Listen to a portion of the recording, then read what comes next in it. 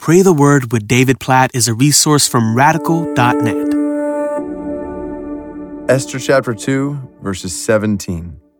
The king loved Esther more than all the women, and she won grace and favor in his sight, more than all the virgins, so that he set the royal crown on her head and made her queen instead of Vashti. This is the beginning of the story of Esther. Specifically, this is the verse where she becomes the queen. And it is one of a number of different circumstances in this book that you see the sovereign hand of God working in and through. It's interesting.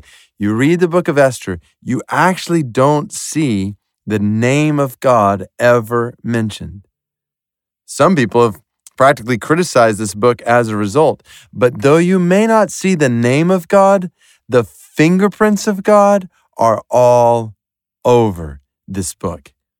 That Queen Vashti just so happened to be removed as queen, and Queen Esther, a Jewish woman, just so happened among all the other women to become the queen.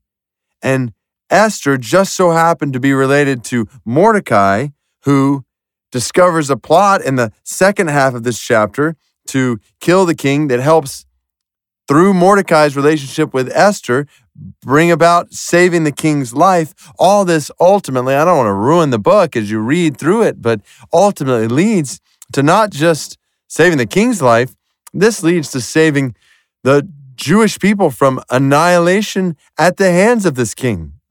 It's an amazing story, and at every turn, you see the sovereign hand of God putting people in certain places at certain times for the accomplishment of his purpose.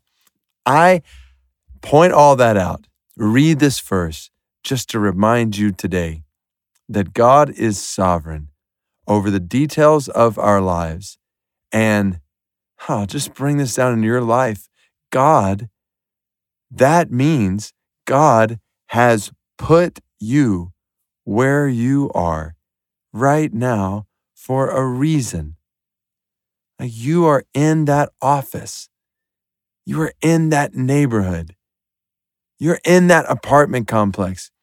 You are in that place for a purpose. God has purposes that he is accomplishing through your life. And he has sovereignly put you and will sovereignly put you in places for the spread of his glory. I think about just this last week. I was in the process of buying a car, and that is not an enjoyable process in my mind. No offense to car dealers who might be listening to this, but just the process of trying to negotiate price and this or that. And I was going back and forth between a couple of dealers, and the way it all worked out, I ended up talking to this one group, but then ended up talking to another person, and it just so happened this person was wondering that week about some questions that pertain to the gospel. I had an opportunity to share the gospel with him, and I'm sitting there, and I looked at him and said, this is no accident. I hadn't planned on talking to you about this car purchase. I was trying to go in this other direction, but now I'm sitting here talking with you, and you've been having this conversation. Meanwhile, I'm just meeting you, but I didn't know you were having a conversation that lead to asking questions about who God is and eternal life. And now I'm sharing the gospel with you. Like, this is no coincidence. And it's true. It's true. Like, we are not like products of chance or fate. There is a sovereign God who rules over the world. See your life in the context of that reality and live with confidence as a result. That as you interact with people, God has you with those people for a purpose. And that purpose is the spread of his love and his grace and his mercy through your life. So we pray, oh God, help us today to see and trust your sovereign hand at work, even when we find ourselves in situations we don't want to be in.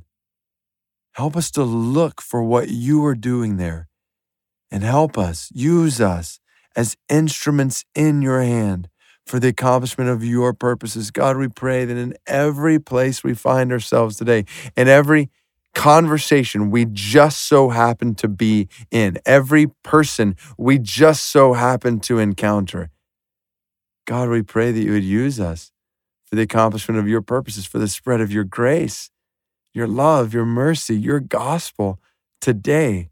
God, we pray with joy, with confidence, with a sense of exhilaration that our lives are in your hands for the accomplishment of your purposes.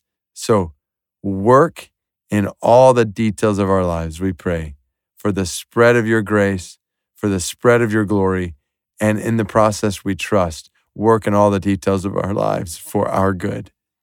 Just like you promised in Romans 8:28, we praise you for your sovereignty over all things. In Jesus' name, amen.